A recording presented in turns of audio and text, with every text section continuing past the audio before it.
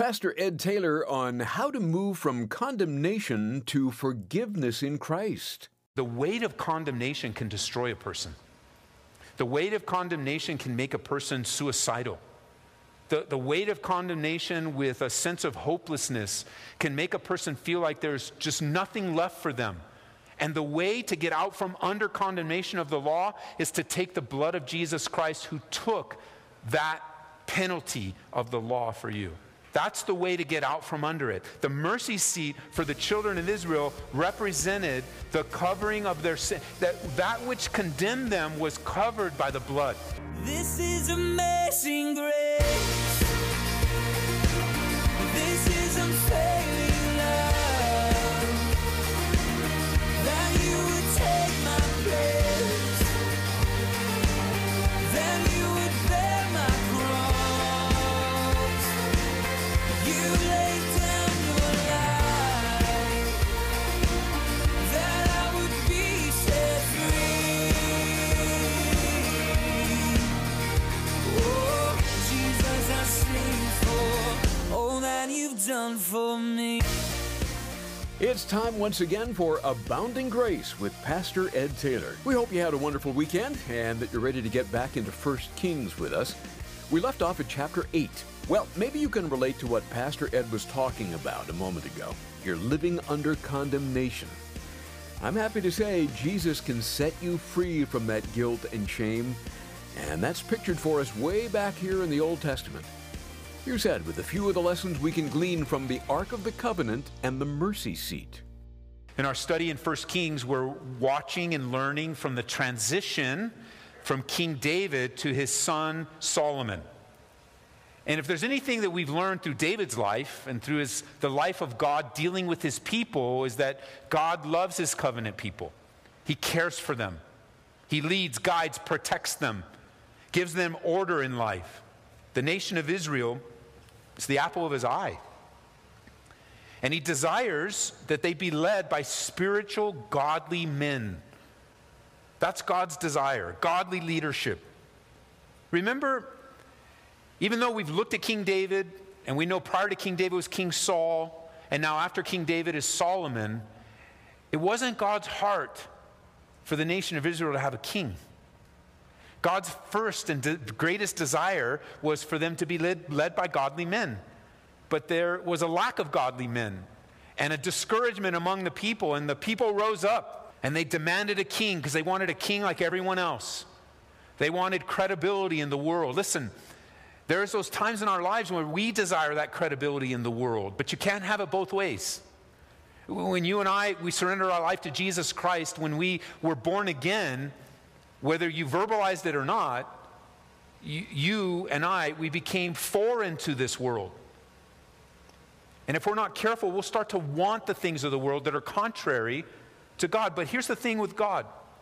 Even though the elders of the past asked Saul for Saul to be their king, God warned them of the consequences. He told them, this is what you're going to get when you get a king. It's not going to be what you think. He's going to take your kids, the best of your kids, and consign them to war. And he's going to take your stuff, which what we would look at today is he's going to tax you for all the things that he does. He's going to have to get his money from somewhere, and the king's going to get it from you. And he warned them ahead of time. And they said, and when they didn't pay attention to the warnings in Scripture and asked for a king nonetheless. And yet, like the nation of Israel, even in our own decisions, because how many of us can say, and there really isn't any one of us that can say, that we've made every right decision, done every right thing with God. None of us have clean hands. None of us make every right decision. None of us completely follow the Word of God every day, all the time. None of us do. Our hearts, the Bible says, are deceitfully wicked. Who can know them? The Lord, He knows. So even in our own failures, we learn from the nation of Israel, we learn in our own lives that even in our own failures, God will condescend to our level and be gracious to us. And He is. And He was to them and He is to us. To meet us where we are, to seek to lift us up to a higher level. He says, here, go this way. And we say, no, we want to go this way. And God will meet us over here and say, no, here, go this way. Sometimes that comes in the form of encouragement in Bible study.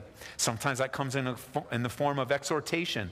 But many times that here, go this way, comes in the form of correction or chastisement or consequences from our own sinful decisions. But God, he meets us. And he's meeting the children of Israel here, and he gave them a good King David. He wasn't a perfect king, but he was a good king, a man after God's own heart. And now his son, Solomon, is in the early stages of his life. Many believe, and I think from the testimony of Scripture, I agree, that he's in the best years of his life, the early years. What we might call in our lives the new believer years, which is unfortunate that we have to go through that. But just like children, we grow up. So we have the early years where we're completely dependent upon the Father. And then we get into those adolescent years where we think we don't need our parents anymore. Then we get into the teenage years where we really turn away. Then we get, it's the same way, so similar in our life walking with Jesus. We start dependent, then we kind of feel like we want to be independent, then we get really independent, then we want to go home.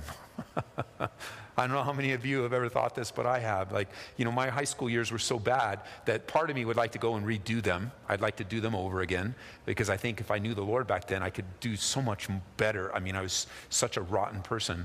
But also, I would just like to go back and be a kid again. It would be all right to not have any worries and just eat lollipops and brownies all the time, and Reese peanut butter cups was basically what I spent my life doing as a kid.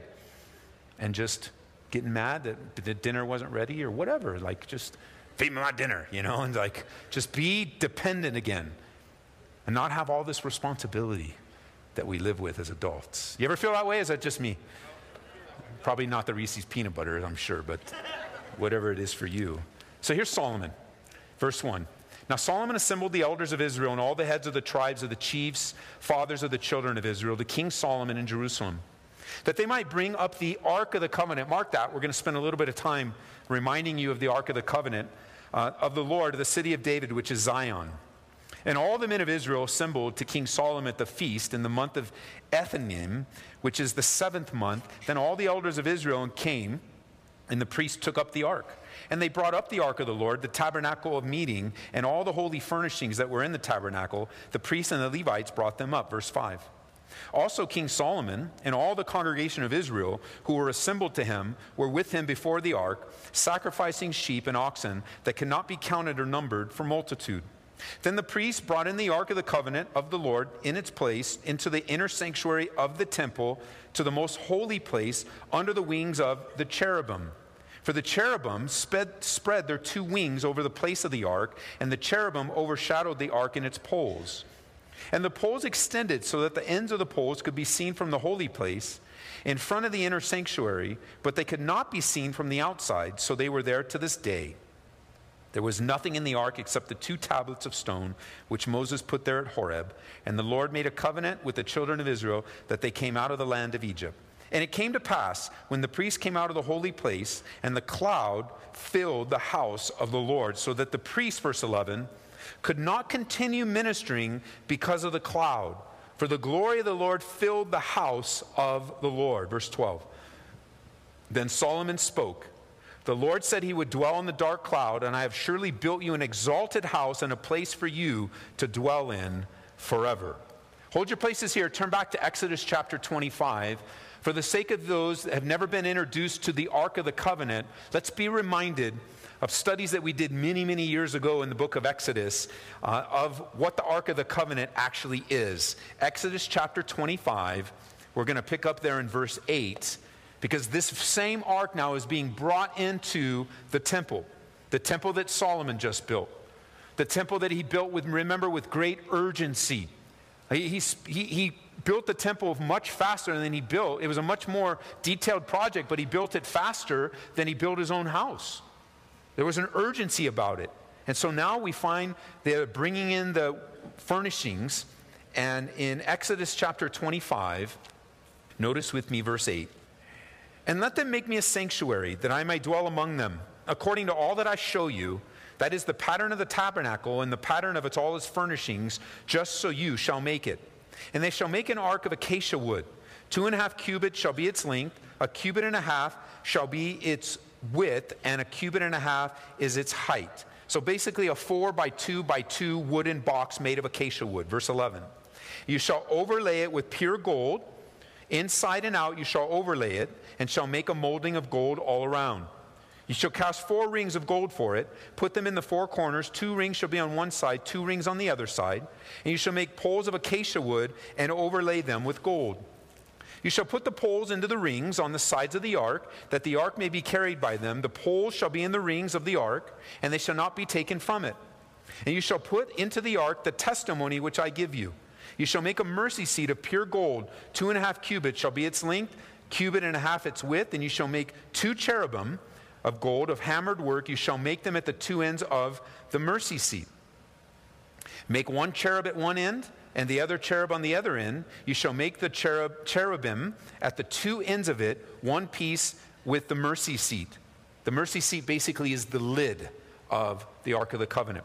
And cherubim, verse 20, shall stretch out their wings above, covering the mercy seat with their wings. They shall have faced one another. The faces of the cherubim shall be toward the mercy seat. You shall put the mercy seat on top of the ark. In the ark you shall put the testimony I will give you. And there I will meet with you, and I will speak with you from above the mercy seat, from between the 2 cherubim, which are the ark of the testimony of all the things which I give you in commandment to the children of Israel. So it's a box, 4 by 2 by 2, overlaid in pure gold inside and out. There were rings put on the 4 corners so that long poles would go in, and that's how it would be carried. Inside there would be 3 items: a copy of the 10 Commandments, the testimony, later Aaron's rod, and a jar of manna. And they all had significant representations. However, for the typology, just for our time tonight, I want to focus in on the acacia wood part of the typology, because it speaks so much of the person and work of Jesus Christ. Like everything that God did was pointing toward coming of Messiah. Everything that God did in the tabernacle and in the temple had significance of the coming of Messiah, the Lamb of God that would take away the sins of the world. Acacia wood was a harder, darker wood that would last a long time and take a beating. Jesus took a beating for you and me, being eternal. Acacia wood grew in dry, arid climates. The Bible describes Jesus in Isaiah 53, verse 2. He shall grow up before him as a tender plant and as a root out of dry ground. He has no form or comeliness, and when we see him, there's no beauty that we should desire him. Acacia wood, which actually came from a bush-like tree, was actually the type of wood that they would gather the thorns from. It was a thorny bush. And we know that there was a crown of thorns pressed into the head of Jesus Christ. Acacia wood had a unique property that the Bedouins would pierce the bush for a gum resin that would come out of its trunk, and they would take that resin and use it as a healing balm for those that were hurt and injured. In Isaiah chapter 53, verse 5, it says that Jesus was wounded for our transgression, and he was bruised for our iniquities. The chastisement of our peace was upon him, and by his stripes we are healed.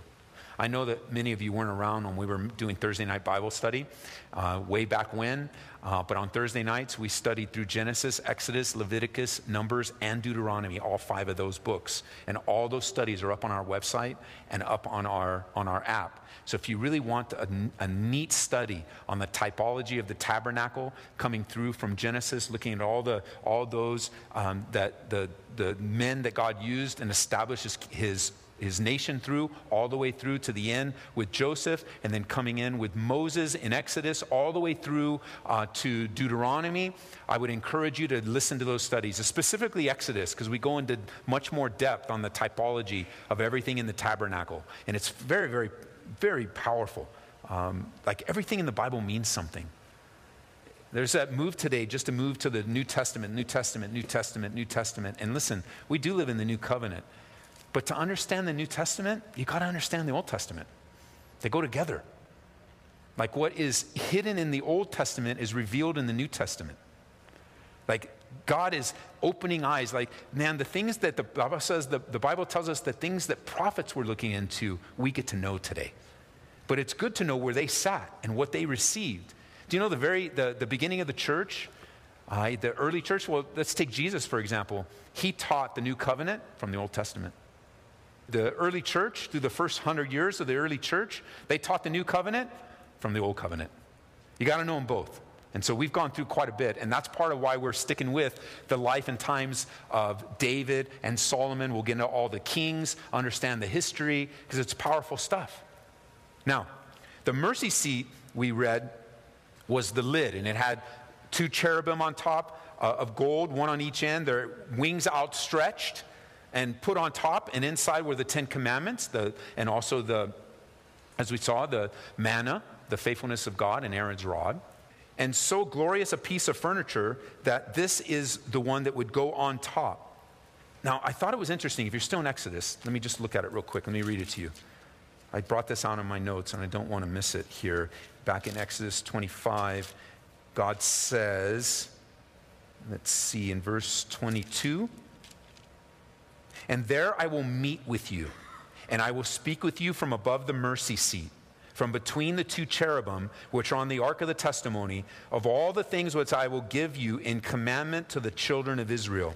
This is the only time we read of God saying that he's going to meet at a specific location, was right here on the mercy seat. This is the only time we read of him saying, "I will meet you personally at the mercy seat." Because this box was God's solution to the gulf between man and himself. It was the place where failures were covered, where sins were dealt with on the mercy seat. This would be the place where God manifested his presence in a localized way, where he accepted the blood that atoned for the sins of the people according to Leviticus chapter 16. Blood was sprinkled on the mercy seat so that the law inside that once was condemning was covered by blood. That if you can picture this little box with the angels on top, if you go to Israel with us, we'll take you into the Temple Institute, and the last thing we visit in the Temple Institute is a recreation of what the Ark of the Covenant looks like. And it was there at the Ark of the Covenant that inside the law is not what we live our lives by, because the law only reveals that we're failures. That's the only reason the law exists. The law exists to be a tutor to us, to teach us in our own ability and our own strength. We cannot meet up to God's standards. I mean, in any way, there's many purposes, practical purposes. But from a spiritual perspective, the Bible says the law is our tutor. It's our schoolmaster. And the lesson it wants to teach us is that you need Jesus Christ. That's the lesson. And so if you come and, sometimes we'll meet people and go, well, I'm a 10 commandment kind of Christian. That's who I'm a 10 commandment, and I just keep the 10 commandments. Well, you don't actually keep 10 commandments perfectly. And you haven't your whole life. A careful examination of your life and mine would find we probably have committed more sin than we're willing to admit. But it only takes one. It doesn't take a million. It just takes one sin to recognize that the law condemns us. If you are speeding and you get pulled over, which would be totally ironic, but you get pulled over right next to the speed limit sign, and the speed limit sign says 25, and the officer says you were going 35, that sign condemns you. It doesn't encourage you. You say, officer, I didn't see I didn't see that sign. Okay, I'm sorry, and then give me a break, and you start to get out of it. But that sign, all it says to you is you're a lawbreaker. And now it says that to you whether you get pulled over or not. But when you get pulled over, the police officer is like the Holy Spirit confirming it all for you. Saying, I know you thought you were going to get away with it. I know you got away with it every day on the way to work, but not today. And I just don't be bent out of shape when you get a ticket. Because speeding hurts people. Speeding is not, it's one of those sins that Christians I can do, kind of like gossip. Gossip's not that big a deal. Kind of like bagging on people on Facebook. It's not big a deal. Speeding's not big a deal. Look, if you get used to breaking the law, you're going to break more law. And when you and I break the law, we're condemned by the law. That's true in the practical realm, and it's also true in the spiritual realm. But they put up speed limits for a reason. They want you to slow down, like in our community. Our community is kind of a pass-through, and they use it like a freeway to get from one side to the other. And many, many people that don't live in our little community shoot right through. But kids play on those streets. They play in their front yards. Now I notice, that people are getting so up in arms in our neighborhood where their signs is, drive like your kids live here. Those are signs now in our community. I mean, nobody should have to tell us to do that. But for those that are driving around and there's a quick corner in our neighborhood, so that sign is actually right after the quick corner. So obviously they put it up. Maybe their kids accidentally ran out one time. Maybe there was 5 close calls one time. Maybe somebody didn't make that turn so well and the tire screeched, whatever. That sign is just somebody saying, would you please do what's right? And every time you pass that sign and don't do it, for me, I don't tend to speed. I'm not saying I don't speed, but I'm not in a hurry. I like leaving early. I mean, I'm sure I go over the speed limit, but I don't do it on purpose. I mean, seriously, I don't do it on purpose. I'm not usually in a hurry. But when I drive by that sign, I always remind myself, my kids live in this neighborhood, so I do drive like that. I mean, they're not little kids anymore, but my kids live in this neighborhood, so I agree with them. I agree with them. The law is condemning. Spiritually, the law is condemning. The problem is we don't agree. And the weight of condemnation can destroy a person. The weight of condemnation can make a person suicidal.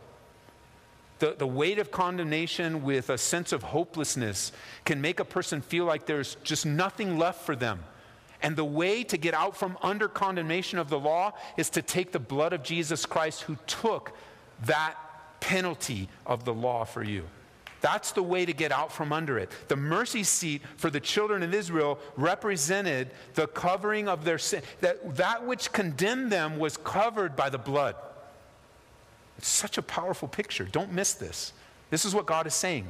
I will meet you. I will meet with you. I will speak with you. I will give you. And God is the initiator. I will help you if you meet me here. That's all you got to do is meet him. He'll do the work. You and I meet him. He'll do the work. He has finished the work on the cross for us. But for the children of Israel, if you will just meet me here, I'll minister to you. Where? At the mercy seat. On the ark. God is the initiator in our relationship. We're the responders. He will do for man what man cannot do for himself. We can't remove the condemnation. Even an unbeliever has a conscience. And we as believers have our conscience replaced by the work of the Holy Spirit. It's not like we don't have a conscience anymore, but it's far better to have the Holy Spirit living in you. See, it brings to mind so many things that the Holy Spirit wants to reveal to us. But we can't remove condemnation. You know, burying your condemnation in alcohol doesn't work. It doesn't work. As a matter of fact, it makes things worse because alcohol is a drug. It's a depressant. It works with that part of our physiological part and the spiritual part when we're under the influence to heighten condemnation. Whether it's heightened after you're sober, or for some people, just getting drunk makes them more condemned. They go, oh, I shouldn't be doing this, but now I'm drunk, so I can't do anything about it. And then maybe you do something while you're drunk, you wake up in jail. I mean, it doesn't work. It doesn't work to live in a numbed way the rest of your life. The blood of Jesus Christ can release you. We've been looking at the Old Testament book of 1 Kings here on Abounding Grace with Pastor Ed Taylor. And if you missed any portion, you can simply go online to calvaryaurora.org or request the CD for just $2 by calling 877-30-GRACE. Again, that's 877-304-7223. Another convenient way to get these daily studies is by signing up to receive the free Abounding Grace podcast. Load the messages onto your mobile device and listen at the gym, in the car, wherever you go. Just go to calvaryaurora.org or look for Abounding Grace Radio in iTunes. Maybe you've noticed God has always been interested in turning unlikely people into a faithful follower, from prostitutes to tax collectors and even normal everyday fishermen. In the book Jesus Revolution, Pastor Greg Laurie and Ellen Vaughn recall a time when there was a great spiritual awakening. God transformed an unlikely generation. And Pastor Greg and Ellen believe God can do it again. We'd like to send you a copy of Jesus Revolution for your gift of $25 or more to Abounding Grace today. Call 877-30-GRACE or make a secure donation online at calvaryaurora.org. If you'd rather write, our address is Abounding Grace, 18900 East Hamden Avenue, Aurora, Colorado 80013. We'll return to 1 Kings next time on Abounding Grace with Pastor Ed Taylor. We'll see you then. This is amazing grace. This is unfailing love. That you would take my place. That you would bear my cross. You laid down your life. That I would be set free. Oh, Jesus, I sing for all that you've done for me. Abounding Grace is brought to you by Calvary Chapel, Aurora.